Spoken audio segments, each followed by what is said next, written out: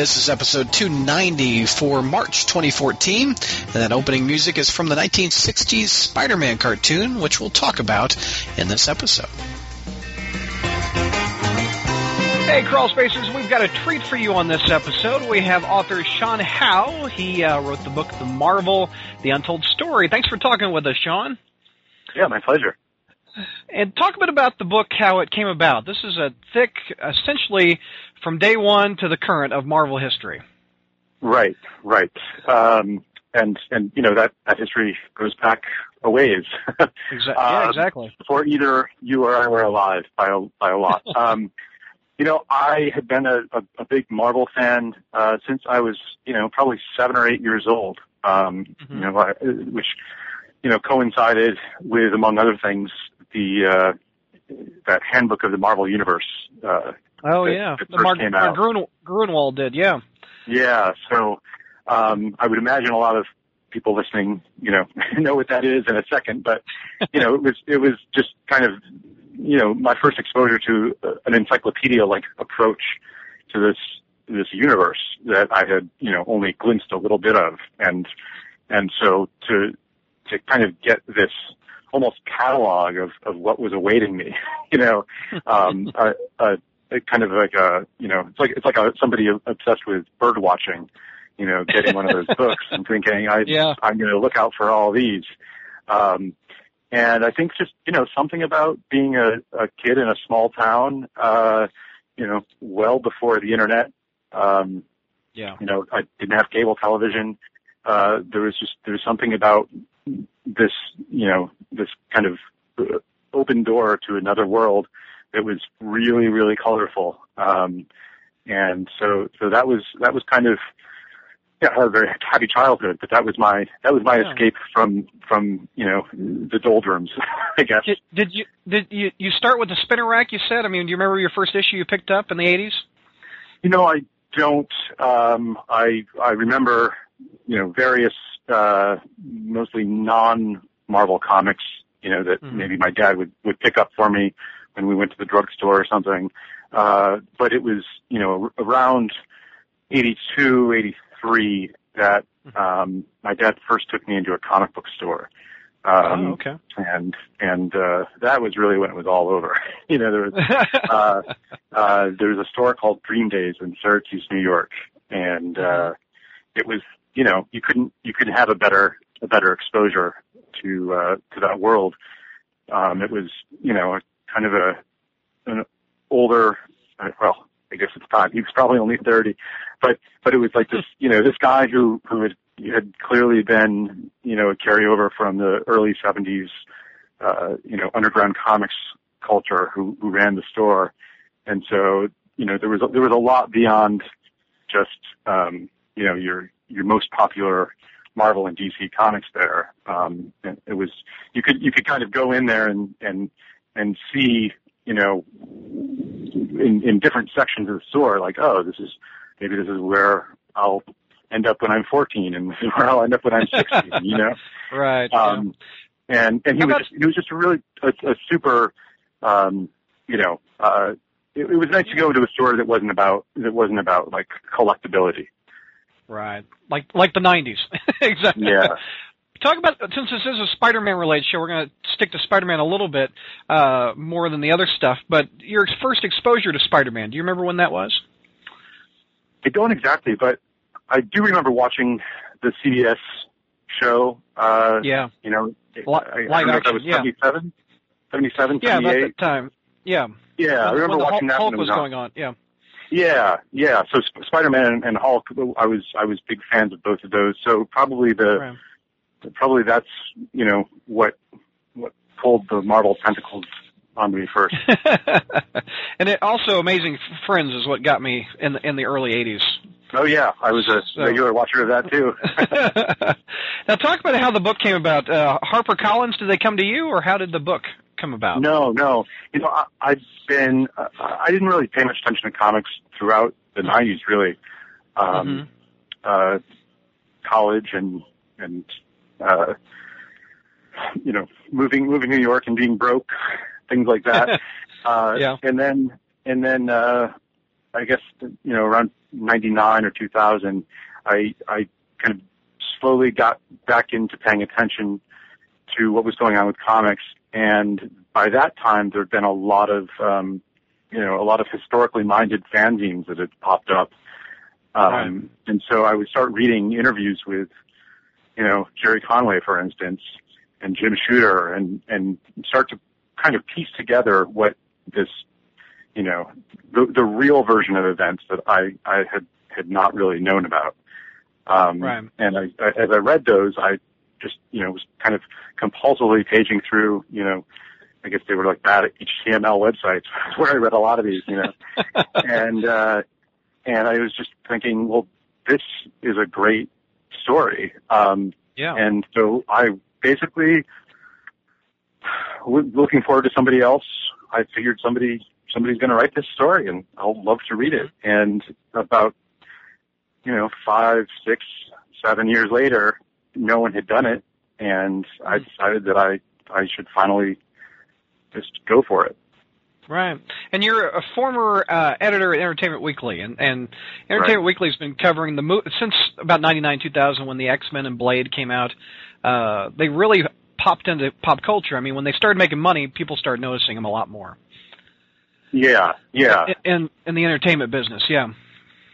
Yeah, so that was also, the beginning of that, but it still wasn't, I've got to say, when I was talking to publishers about this idea, there were, a lot of people saying, well, books about comic books don't really sell. And so there were a lot of people who just didn't think that people would be interested in a book about Marvel Comics, even at, in 2008, Yeah, that's crazy. It's crazy. Talk about the research. In reading up on it, says that you interviewed over 100 creators and people involved in Marvel. Mm-hmm.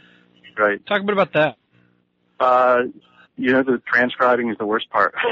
Yeah, I would imagine. Did you record it with like a camera or like a little cassette player? I mean, not cassette player, but yeah, just a little digital Olympus recorder. Yeah, and I just thankfully Facebook and just the internet in general make it a lot easier to track down people, even more so now than even when I was working on the book. There are a few instances of people that I didn't really know how to get in touch with, and after a while gave up on, and now I know how to find them.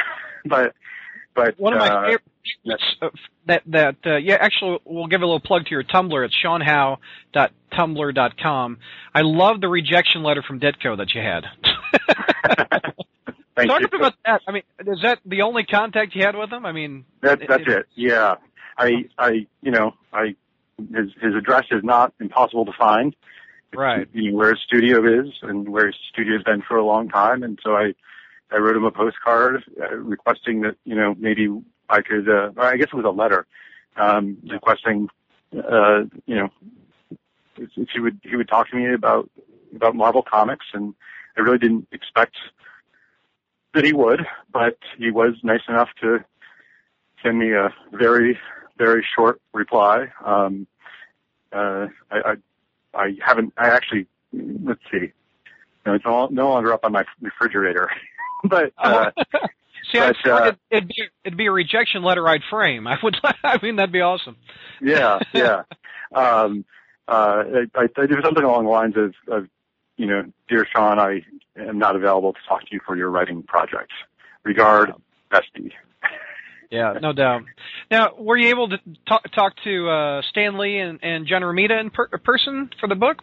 Not in person. I talked to both of them on the phone. I did fly out to Los Angeles with a interview time scheduled with Stan Lee, and his office canceled after I arrived in LA. And I never that sucks. I never did get an answer why.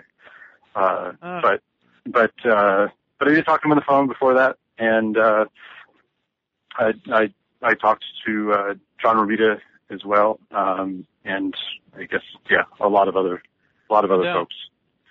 Well, let's talk a little about the beginning of Spider-Man, and you were talking about in the book the idea of Spider-Man was floating around back in the 50s with Jack Kirby and Joe Simon. The character was a spider, I guess. Mm-hmm. That's the very first mention of it. Yeah, I'm probably not going to be very good at doing anything other than sloppily, trying to recall. It's okay. How I wrote about it, but it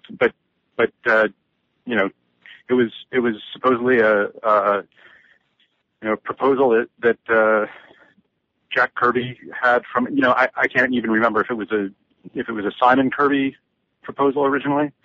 These are the parts where my I worry about going off the cuff on these things and just laying out a lot of false information, but. It's out there. Basically, I guess Stan Lee thought of the teenage aspect, and he pitched it to Kirby, and he didn't like it. Evidently, he didn't like that. I guess he was too muscular, etc. He wanted a more slanky superhero. Yeah, I mean that's what I think Stan Lee says anyway. Yeah. I don't remember how all the different accounts line up, but certainly it feels like it feels like it couldn't have possibly been a Jack Kirby character and been anything like what we know. Right. Yeah, I think that one thing that I really wish that I had managed to gather together before finishing the book was the various Steve Ditko editorials that he's self-published over the years about Spider-Man, which are scattered throughout many little stapled fanzines that are many of them are out of print. But that tells the Steve Ditko side of stuff. Yeah, I've seen a few of them. It has like word balloons of an idea of a kid with a spider, and on the other side, it's the costume design, etc. that Ditko produces, and he's like, "Who's the creator?" Right. But the relationship between Steve and Stan, I guess, started strong, but by issue 30, it ended, and I think in your book you talked about that interview that Lee did with the Herald Tribune, and that kind of ticked off Kirby, it ticked off Ditko, because Stan came off as creating the whole universe, I guess. Yeah, well, I think, no one but Ditko can really say if that interview had anything to do with him leaving. I think there were a bunch of other factors, at the time, but certainly the very end of 1965, the very beginning of 1966 is, probably a big headache for Stan Lee because he's got, his two, main collaborators are extremely unhappy with, their working situations. And I don't know if you saw, but I put on YouTube, there's a audio of Stan Lee talking at Princeton. Did you happen to see this? Yeah, I did. I did see that. I shared it on the front page of the Crawl Space. Yeah. He's as confused as the rest of us why Ditko left. Right. Yeah. And another thing I think you hit on about the book, one possible contribution that he left is the cartoon royalties. I think he felt cheated a bit with that too, with the Spider-Man 1966 cartoon. Yeah, and again, all the stuff with, when it comes down to Lee and Kirby arguments and Lee and Ditko disagreements, there's so much of it that it's really hard to say with any, feeling like you're absolutely on top of it. I mean, so many things have been put out there that may or may not be just complete, myth. But there was Spider-Man was becoming a transmedia property, even though they probably weren't calling it that. And and Steve Ditko possibly was feeling like he was getting the short end of the stick. Yeah. Well, he's such a mystery. I mean, he won't talk, and Kirby has passed away, and Stan Lee's memory is bad. So where do we turn to for that? I mean, specifically Ditko. I mean, are we ever going to find out why he's such a mystery to us? I mean, you tried.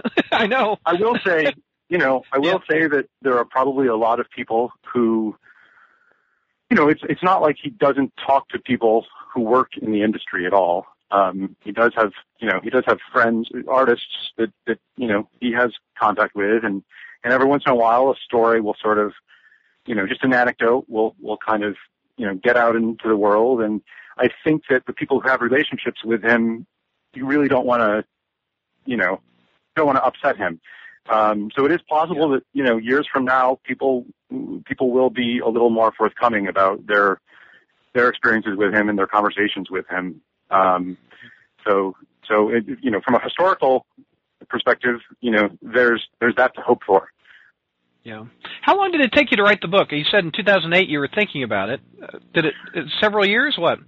Well, I spent the summer of 2009 putting together a sample chapter and proposal, and then I got the contract at the end of 2009 and turned in the first draft in, I believe, March of 2012. So wow. That's if I'm getting those numbers correct, that's about 2 to 3 years. Yeah. What was the research like? Because you did the interviews. I mean, did you go to Marvel and look through the archives, or how did you find all this stuff? Because every day you have something new on your Tumblr account, pretty much, the images, etc. Yeah, that I've never seen. Yeah, it's just for better or worse, it's something that I've continued to be pulled into. Even since the book was published, I part of it is I just had so much on my desktop from research that I kind of just wanted to share that because I thought it would be entertaining for people. And, I guess as I've had more and more interaction with people in the, comics community since then, I guess people sort of point my way to things, and, it's great. I wish that Marvel would have an archive like that, available to people. Right. That's the trick when there are trademarks involved. It's hard to it's hard to just decide that you're going to be the one to keep it all together. Yeah. What's the weirdest thing that you found? One of the things I found that I'd never seen before is the naked Stan Lee with the Treasury on the couch. No one's ever seen that. Yeah, I wish I could say that I had a really story that demonstrated how clever I am. I had heard about that photo shoot, and Elliot Brown had told me that he couldn't. He shot the photo. He told me that he no longer could find the negatives for it, or prints. And I somehow stumbled upon it on I think it was a German website that was promoting the movie about Stan Lee that came out a few years ago. Oh, that's awesome. That's awesome. And I think it was actually in his collection, and I think it somehow just fell into the promotional materials, but nobody had really noticed that there was this naked picture. I shared that on my front page also. People thought it very funny that he didn't use a normal comic book. He used a Treasury size. I'm sure that was no accident. Right. I think that's awesome. Before we move away from Ditko to Romita Sr., one thing didn't touch on a little bit in the book, but I wanted to see if you had any information on it. Back in the 80s, Ditko came back to Marvel, unlike Kirby, and he was penciling ROM, and he introduced Speedball. And also, what's that, Squirrel Girl in a one-shot with Iron Man. Right. Anything that you could find about why he came back? I mean, needed the work, you think, or what? Not really. I had hoped that maybe Marv Wolfman, who I think edited those Machine Man issues, maybe I'm not sure about that, but I talked to the people who would have been, kind of contacting him in, I guess, 78 or 79, and nobody really had any, just, he needed work, and we were happy to have him. There's got to be something more to that, to it than that, but that goes in the category of Ditko things we don't know. And he refused to do Spider-Man or Doctor Strange, I understand, and I did, because I'm fascinated with Ditko. And one panel in ROM, some inker penciled a black-suited Spider-Man in the background of Ditko's pencils. So I'm like, I bet you he was ticked at that. So if he ever saw it, who's to say he even looked? Yeah. Romita Sr., a very different individual than Steve Ditko. Uh-huh. Were you able to interview him in person? Just on the phone. On the phone, yeah. Yeah. Virginia Romita answered. Yep. Yeah. One of the saddest things in the book was involving Romita when he was having to fire his friends towards the end of his time at Marvel. That just broke my heart when you wrote that. That was just so sad to read. Oh, I know. That story really floored me. Because he's not a human resources guy. That's not what he got into the business for. And to have an artist and someone with an artist's sensibilities, it's just a very strange, management decision to put John Romita in charge of firing people. Yeah, it's a horrible thing. The 90s, the cutbacks, etc., and the bankruptcy led up to that. I think he left soon after that, after he had to fire people. Yeah. Yeah, he'd been sort of wanting to retire, but not really, he kept kind of hedging, and then, I think he figured things couldn't really get much worse, and if they did, he wasn't going to be around to watch it. One discussion we've had on the podcast in the past is, what would Spider-Man be like? Let me get your opinion on this. What would Spider-Man be like if Romita Sr. penciled him instead of Ditko? Do you think he'd be as popular? Or what's your... Oh, you mean originally? Yeah, if Ditko and Kirby didn't touch Spider-Man, if Stan Lee started with John Romita Sr., what do you think? Would he be as popular? Then you have to go back to... Yeah. What would the costume look like? Right. And it's hard to, it's hard to even from that point. Presumably the reason that Spider-Man sold in the first place was because of that costume. Maybe it was that Jack Kirby cover. I don't. I think the costume was really the what did it.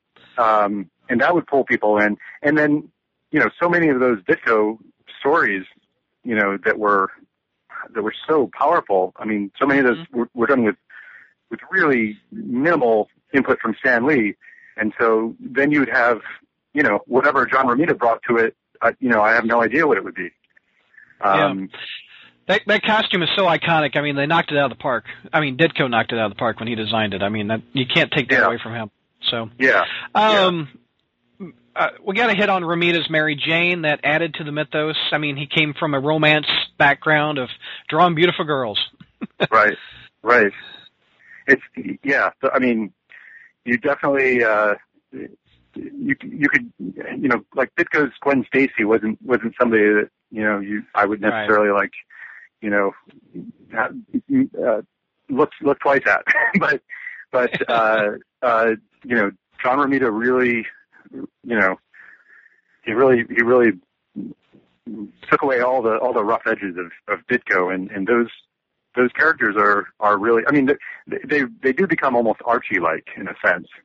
Yes, that's true. Yeah.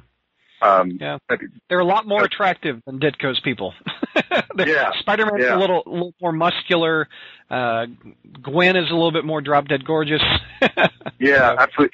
I know a lot of people, think that after Ditko left, Spider-Man was never something that, they feel like it was just a joke after that. And, to me, I I'd missed Romita and Ditko in terms of Yeah. you know what my early experiences were. So there is something just about the character, you know, from the very beginning that is Yeah. powerful enough to transcend, you know, whoever's drawing it. Right. Let's talk a bit about Stan. It seems since the 70s, since he left Marvel to go to the West Coast, he was trying to get something on television. The poor guy spent decades. I remember reading about Daredevil and a dog he tried to get going or something like that. Right. Just talk about Stan's. He's been, since the 70s, trying to get these characters in front of television and film. Yeah.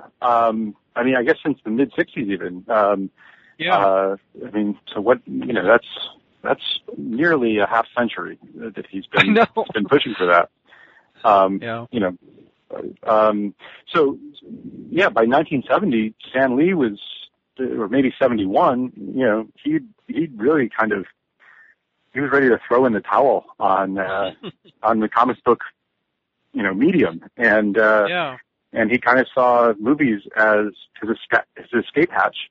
And, you know, he just started kind of plugging away and wanted to make those Hollywood relationships happen. And it took, as we've seen, you know, decades. I think it was in 1980 when he finally moved out to Los Angeles and started working on that full time. I mean, if you think of how long that is to go without from 1980. Yeah. You know, if you think about how much there was to show for all that time that he was putting in, you know, before Blade came out. You know, I guess there was, you know, the X-Men cartoon series in the early 90s, and then there were various, you know, non-superhero Marvel successes, but, you know, he really just kind of, he outlasted all the naysayers, I guess. He's going to outlast us all. He's, 91 or 92 now? I mean, it's amazing. I met him a few times, and he's a lot younger than some 20-year-olds I know. Right. In reading the book, I found a couple themes that you can agree or disagree with. I think the 1960s and the 1980s were kind of a similar time for Marvel. They had a lot of growth, and I think they had strong leadership a little bit from Lee and Shooter. And the 70s and the 90s were a bit of a turmoil time. Would you agree with that, or what's your thoughts on that? Well, I would, but I would also say that, you know, in terms of strong leadership, I would say that, you know, and it's a subjective taste thing, I guess, but I feel like, you know, Roy Thomas really, you know, he led in a different way, and there was a lot more artistic freedom. I think Roy Thomas managed to hold together a really, really chaotic system for as long as he could, and then, you know, after he left, I think it just got harder for everyone. Right. And then, you know, Jim Shooter did kind of come in and you know, as they say, make the trains run on time. He is a love-or-hate kind of guy. There's not much in between when it comes to Shooter, from every article I've ever read about him. Well, I not to argue with you there, but you know, I do, you know, I think that there is room for a little bit more nuance. That, you know, I think a lot of people have decided that he's a love or hate kind of guy, and then they go about deciding which it is, you know, which side they're going to take. But you know, I definitely can see a lot of good stuff that he brought to Marvel. You know, it's always hard to completely separate what an editor-in-chief is doing from what the people above the editor-in-chief are doing, because you know, as readers, we don't really see a lot of the corporate decisions that, you know, have to be carried out, you know, from an editor-in-chief, or by an editor-in-chief. Were you able to talk to Shooter or interview him? I was. Yep. Oh, good. How did that go? It went really well. I sat with him for 3 hours, and I said, let's talk up until, you know, let's talk until you are tired of talking, and then we'll set up another thing. And he said, that sounds great. And then at the end of the 3 hours, we agreed to meet some more, and then I never got an email or phone call back. So I talked to him. Yeah. So his website had great Marvel Inside stories to it back in the day. Of course, yeah. You know, I would have loved to have gotten more of. You know, I was talking to him a lot about just his childhood and his early days at Marvel, and I didn't get a chance to talk to him about a lot of, you know, the more controversial parts of his Marvel career.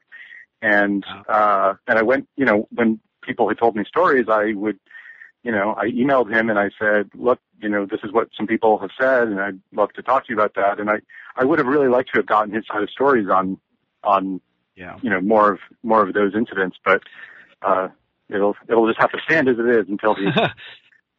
Two Spider-Man related shooter stories I want to talk about. The black suit costume idea bought for a few $100 from Shooter, huh? Mm-hmm. Right. I love that. some kid, huh? Just had an idea for a new black suit. What a deal. Yeah. I mean, I don't know how much, you know, I don't know what the metric would be for how much Marvel made on that, but a ton, more than a couple $100. They did okay with it. Yeah. And the other thing, Secret Wars. Secret Wars sealed me as a Marvel fan for life. And was it Mattel? Is that who? I think it was. It was, yeah. Mattel, you wrote in the book about... Unless it was Kenner. I don't remember. I don't think it was Mattel, yeah. Yeah, Mattel. Kenner was Superpowers, I know that one. Right, okay. The toy company thought the word secret and war would sell well, and then they said, Marvel, make something with this, right? Is that how that came out? That's one. Yeah, I've heard that. Yes, and yeah. You know, Secret Wars is such an interesting. I think that for a lot of people, that's kind of like Gwen Stacy's death. You know, that's kind of like a dividing line for a lot of fans. You know, I think a lot of people, you know, just see that as the beginning of the end in some ways. And I think for a lot of people, it's just the beginning. And you know, I was right there with my 65 cents every month. No doubt. And, you know, unfortunately, it was also, it was the beginning of a lot more, you know, intricate, interwoven, expensive storylines. You know, for better and worse. You know, and I think that that's ultimately what, as a teenager, I think that's what kind of just broke me. I couldn't keep up with reading, you know, six comics a week or something, you know. I mean, they were no longer a dime. No. Hey, when I first started, they were 50 cents, and now they're $3.99, which is insane. Another jump into the 90s a little bit. The bagging of of McFarlane's Spider-Man #1. I'd never heard that story. They got the idea from. I forget. Can you talk a little bit about the bag? I forget how the bag came about. Yeah, I think it was a sailing magazine. Sailing. Yeah, that's right. Yeah, I'd used this strategy of putting a poly bag around the magazine and maybe a calendar that they, you know, that came along with it. And somebody in marketing just thought that was a great idea. They sold a million copies. Biggest selling book in a long time. I don't think it's all time, is it? I could be wrong.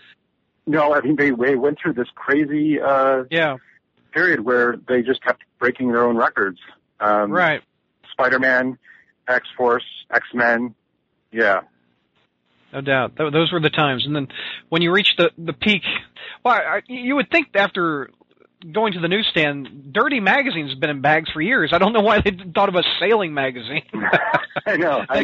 Gave them the idea. I just think that it was maybe they just didn't want to admit that they'd been reading Dirty Magazines for the idea. Exactly. Yeah. The Spider-Man XXX variant. That's what was in the bag. Yeah.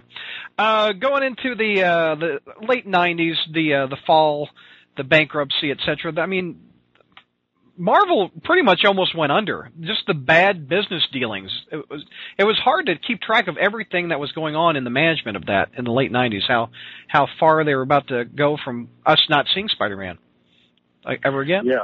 Yeah, again, that was a time where I personally was not reading a lot of comics, and just kind of through my peripheral vision, I would just see those chrome covers, and yeah, exactly, and I would see them kind of start to just pile up, in people's living rooms and boxes, and it was just a weird time for the whole comics world, I guess.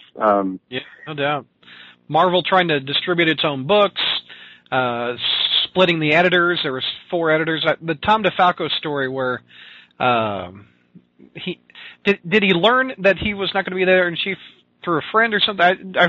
It's been a while since I read that part, but yeah, I think he was going to be replaced by a number of editors in chief. Yeah, and a younger employee came up to him and I think he'd been given sort of an honorary title, and so they, of course, in typical corporate PR fashion, they announced that Tom DeFalco is going to now be this, and some kind of green kid on staff said, "Oh man, congratulations." Yeah, exactly. That's the part. Yeah. Yeah. He said, "You don't understand, kid," and walked away. I'm done. Yeah. 2000s were rebuilding. Joe Quesada came in there. Ultimate Spider-Man was a nice selling surprise. The 2000s were just getting Marvel's share back, I guess. Getting them on the right track in Hollywood and in the newsstand, I guess. Yeah, and I think,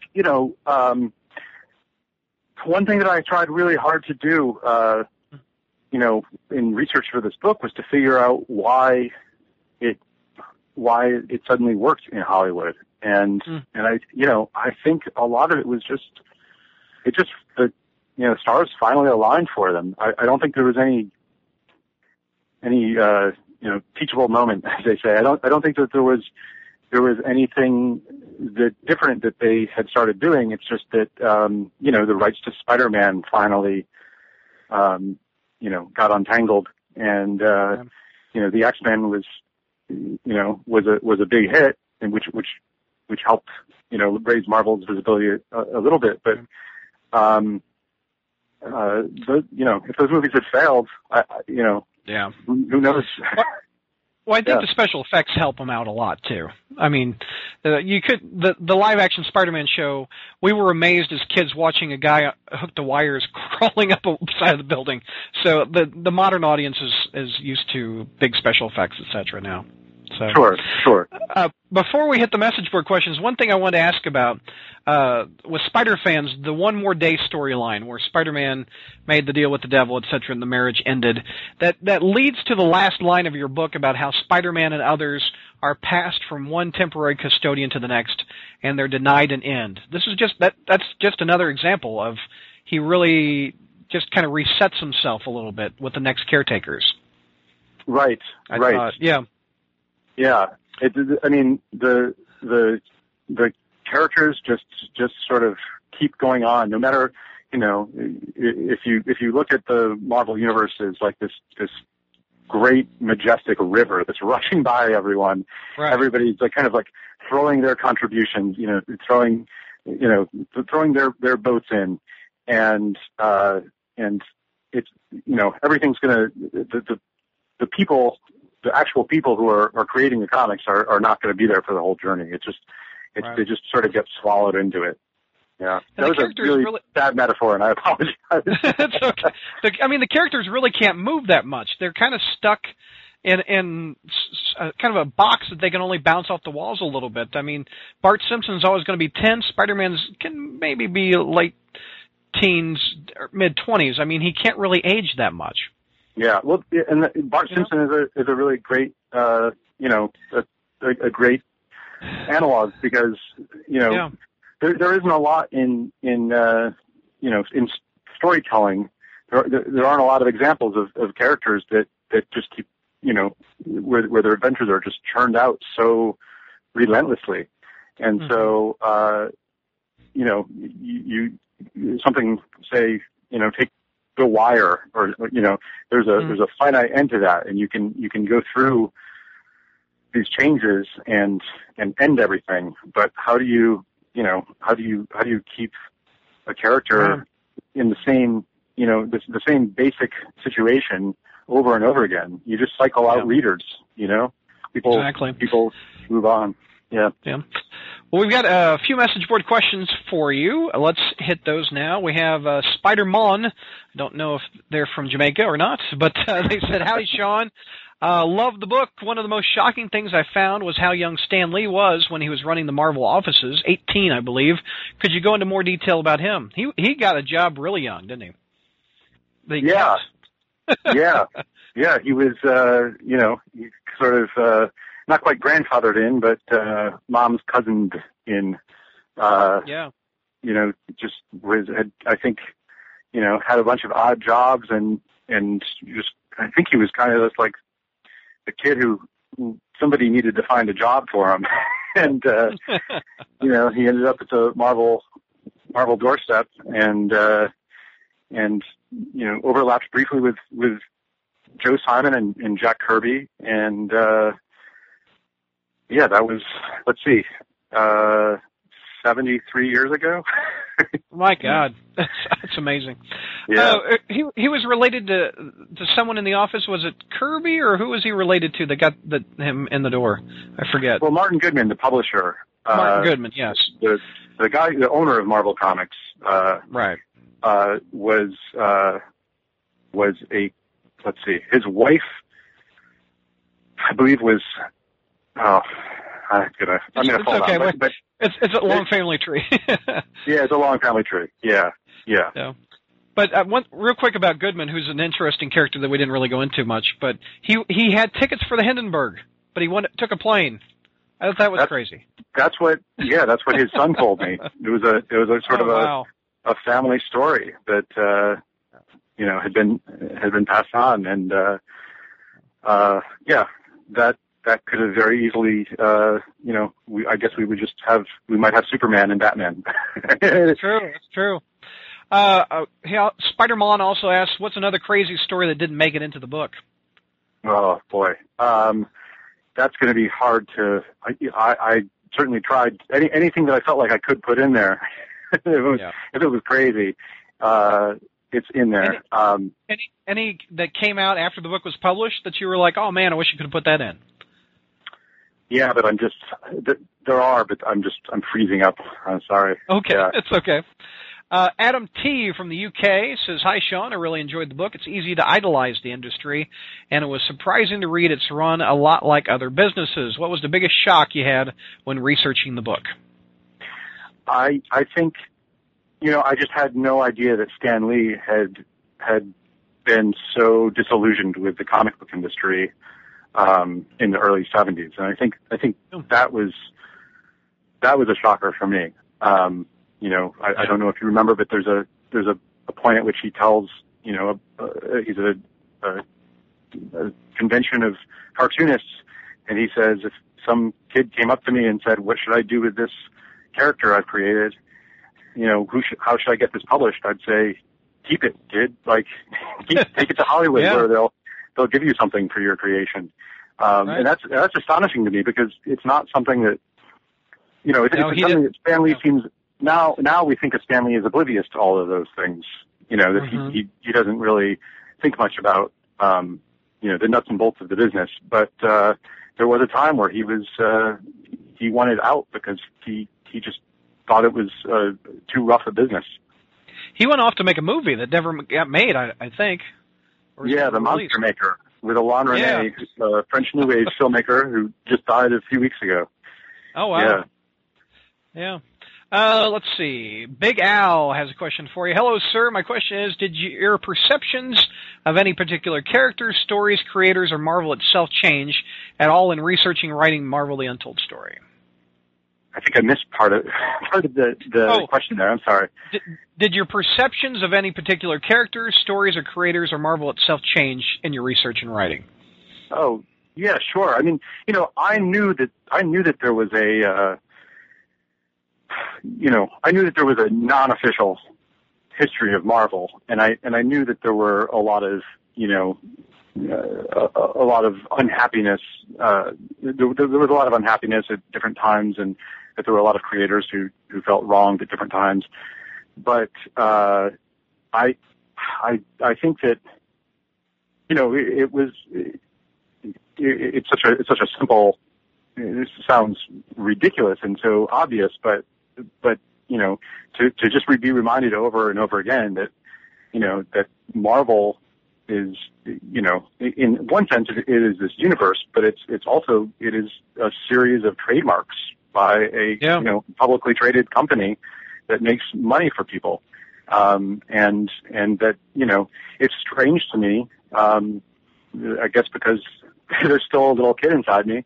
It's strange to me that you know, that it's this mythology that you know, we all grow up with and we all feel such closeness to, and yet we don't own it. Yeah, exactly. Two stories that made when he asked this question made me think. The Steve Gerber Destroyer Duck, where Howard went into the alternate universe. The Steve Gerber thing, just I don't know much about him, but reading your book, it made me. He's a fascinating guy. I mean, just reading that about the Howard the Duck aspects, etc. Another story in your book that I didn't know about was the reason why John Byrne blew up Pittsburgh, because it was Jim Shooter's hometown in Starbrand. Well, I thought that was crazy. I think I was very careful to not say that explicitly because John Byrne denies it. but it is hard to read those. It is hard to look at those comics and believe that there's any other explanation. Yeah. Those are two of my favorites. Yeah. Andrew Roebuck says you cover a multitude of different writers and comics in here that may be difficult for a reader to search out. Any advice how to get access to some of those older stories? Yeah. Boy, I wish I knew what he was looking for.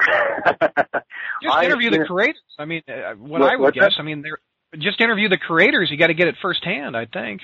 Oh, is he talking about? Is he talking about the behind the scenes stories, or is he talking about the actual comic stories? Sure. And that it may be difficult for a reader to search out. I think he's talking about the stories behind the scenes is what he's talking about. I mean, how did you get access to some of those, like interviewing Lee and Romita, etc.? Yeah, that's what I think he's getting. You know, I think, you know, there's one really good source of a lot of that stuff. I mean, outside of actually, you know, talking to the people who were there, which of course, you know, they have time limitations and you know, I had to really make my case that this was a book that was going to be published. I promise, you know. You know, there's magazines like Alter Ego that Roy Thomas edits now, and it's filled with really, you know, kind of great behind the scenes stories and history that, you know, that you wouldn't have known before looking at it. So get a subscription to Alter Ego or check out an issue online. Yeah. He also asked if you ever thought about doing a book based on the DC side of things. Yes, I thought about it every single time. Every single time I talk to someone about the Marvel book. I can't help but think about it because I'm asked. Yeah. Which is very, you know, very flattering. But I think that I think it would just be such a physical chore for me at this point. I think maybe you know, someone else is probably better suited to do it. I grew up you know, a bigger fan of Marvel than DC, although I did read DC and liked a lot of it, but I would have too much remedial you know, work to do to catch up. Right. Yeah. His other question is, what were there any creators that you wanted to get a hold of but you couldn't, besides Ditko? I mean, probably bunches. You know, I mean, the first ones that come to mind are the ones who died either right before or, you know, or during. You know, I never was able to get time with Joe Simon.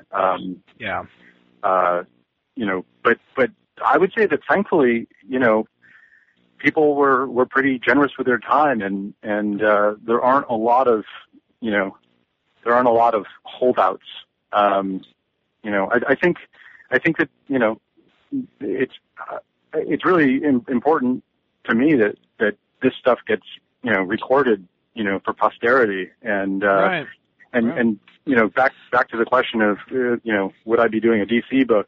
I mean, I really hope somebody does, and I would love for somebody to do another Marvel book. And I would, I think, every year, these legendary creators are passing. Right. And I wish that there were more people that were getting their stories, rather than just, yeah. You talked about Byrne denying the Pittsburgh story. Were you able to get a hold of Byrne at all? He politely declined to. Declined. He wrote me He's back another one. to say no. Oh, go ahead. He's another one that has an air of mystery around him. He still holds a grudge against Marvel for canceling that X-Men book in the 99-2000 era. So. Yeah. I would have really loved to have talked to him, but I get the feeling he would have been ready for the interview to be over with by the time it began. So, yeah. he doesn't seem like he suffers much gladly. Andrew also says, thanks for an amazing book that made us realize that most of my favorite writers are flawed human beings like the rest of us. That's what Marvel's about. They're about human characters, and so that's why the people that write them are humans too. I think that sums it up pretty good. Irish lad from Ireland says, Sean, were you surprised at Stan Lee when it came to quotes such as him saying he didn't understand why people waste their time reading comics? You already mentioned that. And was this a bit of an eye-opener on the usual Stan, hail, fellow, well-meet persona? What's your thought? Yes, it was. No doubt. And what's your thoughts on the Kirby Ditko Lee strife on what created what? Has Stan been less than forthcoming on these issues? And will his legacy be somewhat tarnished over these matters? Yeah, I think, we've probably covered those as much as I can, but, I think that, for me, it would, rather than, seeing people diminish, Stan Lee, it would be great if people could just get the word out more on Kirby and Ditko. I do think that in many ways Stan Lee's contributions have been overstated, but I think that there are other contributions that he made, just in terms of being an editor and being a talent scout and being an art director and being a spokesperson that people tend to kind of gloss over some of those things too. Right. Right. Yeah. Our buddy George, what feedback, if any, have you received from the writers, artists, and editors covered in the book and from Marvel in general? Really, really good. I suppose there could be people who are cursing my name, but they haven't told me so. Yeah. Yeah. Editor Tom Brevoort shares a lot of your stuff from Tumblr on his site too, so I think he was a fan, at least I'm assuming. Yeah, we had some nice conversations. Yeah. Yeah. Another question from George: do you feel that DC's lack of a front man like Lee, or lack of the equivalent of a Merry Marvel Marching Society, hindered them? That's a good question. I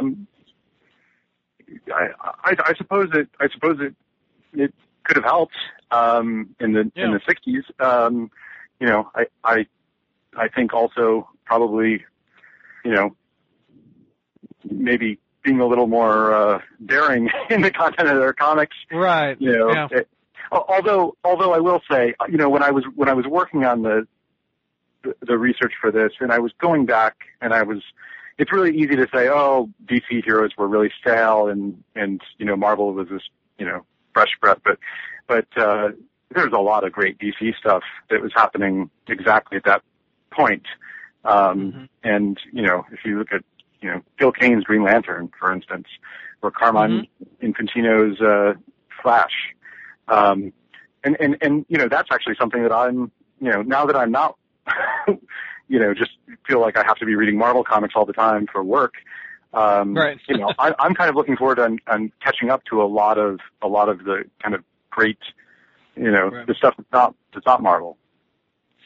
George has another question. Would you consider writing a book based on the EC comics and Max Gaines? And I'm even less qualified to do that, but but I would love to read. I think there is a fairly recent book about Gaines and Mad, but I haven't read it. I enjoy those stories every time I read them, and yet somehow never seem to make the time to read more of them. This next question is, which I thought of instantly after I read the book. Have any producers expressed an interest in adapting the book for TV or film? I think it'd make a great movie. They have.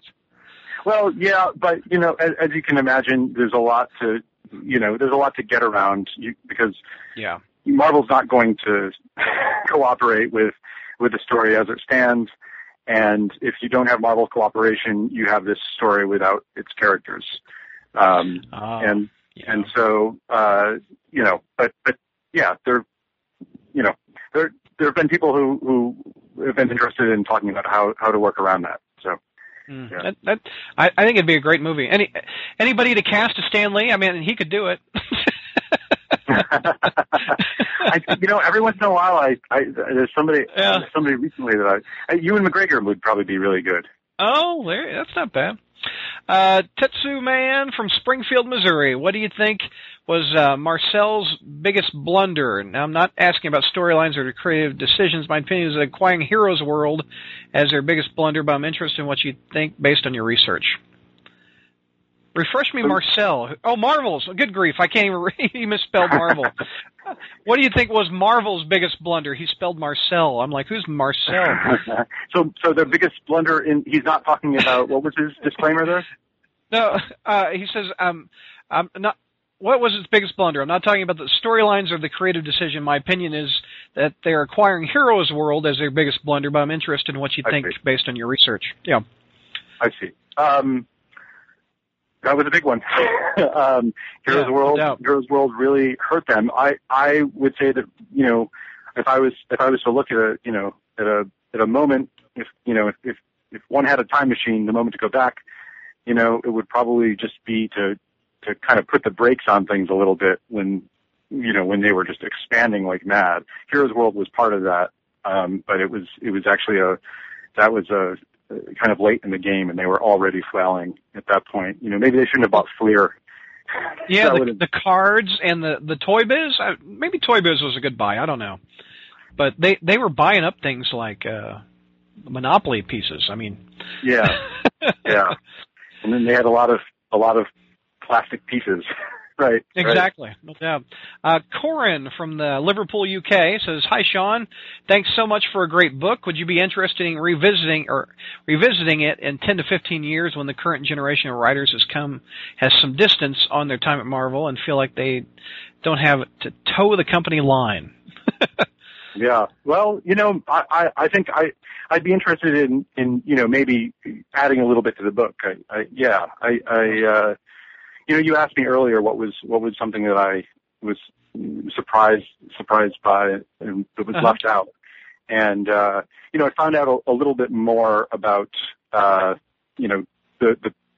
I finished the book, I found out a little bit more about just how the Avengers movie was put together and how Marvel Studios kind of crafted their deal. And if you search my name in Slate.com, I wrote a piece a couple of years ago, and there's some interesting stuff in there that would go. I would put that into an expanded version. Yeah. When I put it on the front page, I'll put that link on the front page so people can read it. So maybe I'll just shoot me an email with the address if you can. Also, what's your favorite era or creative run at Marvel? Well, I on one hand, it's probably Frank Miller's Daredevil, I guess. Mm-hmm. I think it's not just nostalgic. It's also that it has held up for me, and surpassed just nostalgia. But I do think that that's a really, of course, it's a subjective, very very. On a different day, I might say something else. Yeah. hopefully the Netflix show has a little bit of that more than the Ben Affleck movie. I don't know. Oh, I hope so. Actually, the director's cut is a little bit better than the theatrical, or at least I don't know if you've seen the Daredevil director's cut. But. I have not, but I guess I'm not sure I'm ready to go back in there yet. Last question for Mr. Metz. Are there any individuals whose contribution to the Spider-Man comics is underrated? Probably tons. I'll try to think of a couple. I think Ross Andru. Yeah. I think Gil Kane. I think Ron Frenz and Tom DeFalco.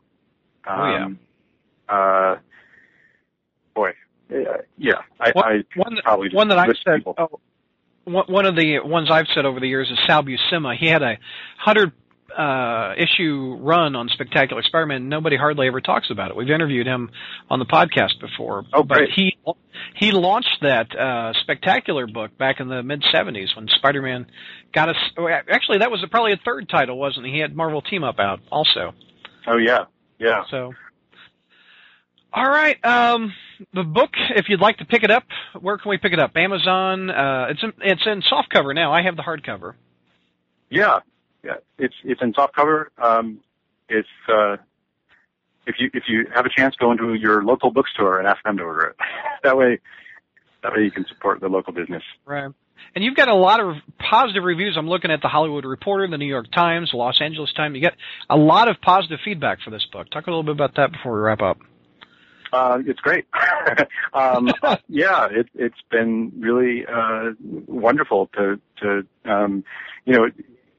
I thought it was really interesting when I won't lie, I was paying attention to all the reviews, and it was interesting how I think the Wall Street Journal, for instance, gave a very nice write up, but was sort of reading political ideas into it, and I liked that people were sort of attaching my book's viewpoint to whatever their viewpoint was, but kind of, I liked that I felt like I was kind of like straight down the line enough that it didn't come across as a tract. Yeah. Right. Any other comic related stuff coming from you, or what should we look for? The Tumblr account always has something on it.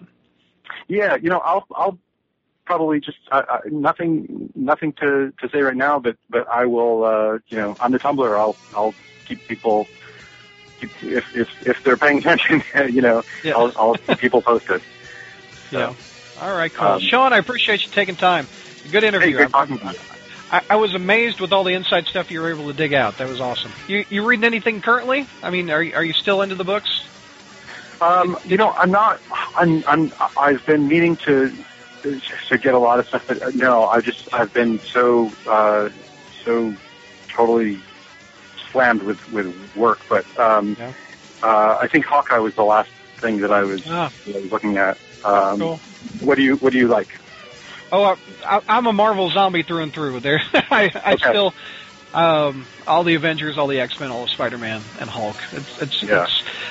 It's sealed me from when I was 5 years old picking it up off the spinner rack. So sure, right. I'm with the characters till I can't download them anymore, or whatever it is. What the next right. when the paper isn't released anymore. So yeah. I've been meaning to go back and read the old Roy Thomas Avengers. I want to go read like those first Ultron issues, kind of anticipation of the movie. Revitalize my memory for when that movie comes out. Yeah. Cool. Well, thank you for taking time on a Sunday afternoon. I appreciate it. It's snowing here in Joplin, Missouri. Hopefully, it's better weather up in New York for you. You're going to be out of town for a few months or a few weeks. You said. Yeah. I'm going somewhere warm, so that's great. Oh, there you go. Yeah. Well, Sean, you have a good Sunday, man. I appreciate it. Great book. You too. Stay warm. Thank you. All right. Bye-bye. Bye.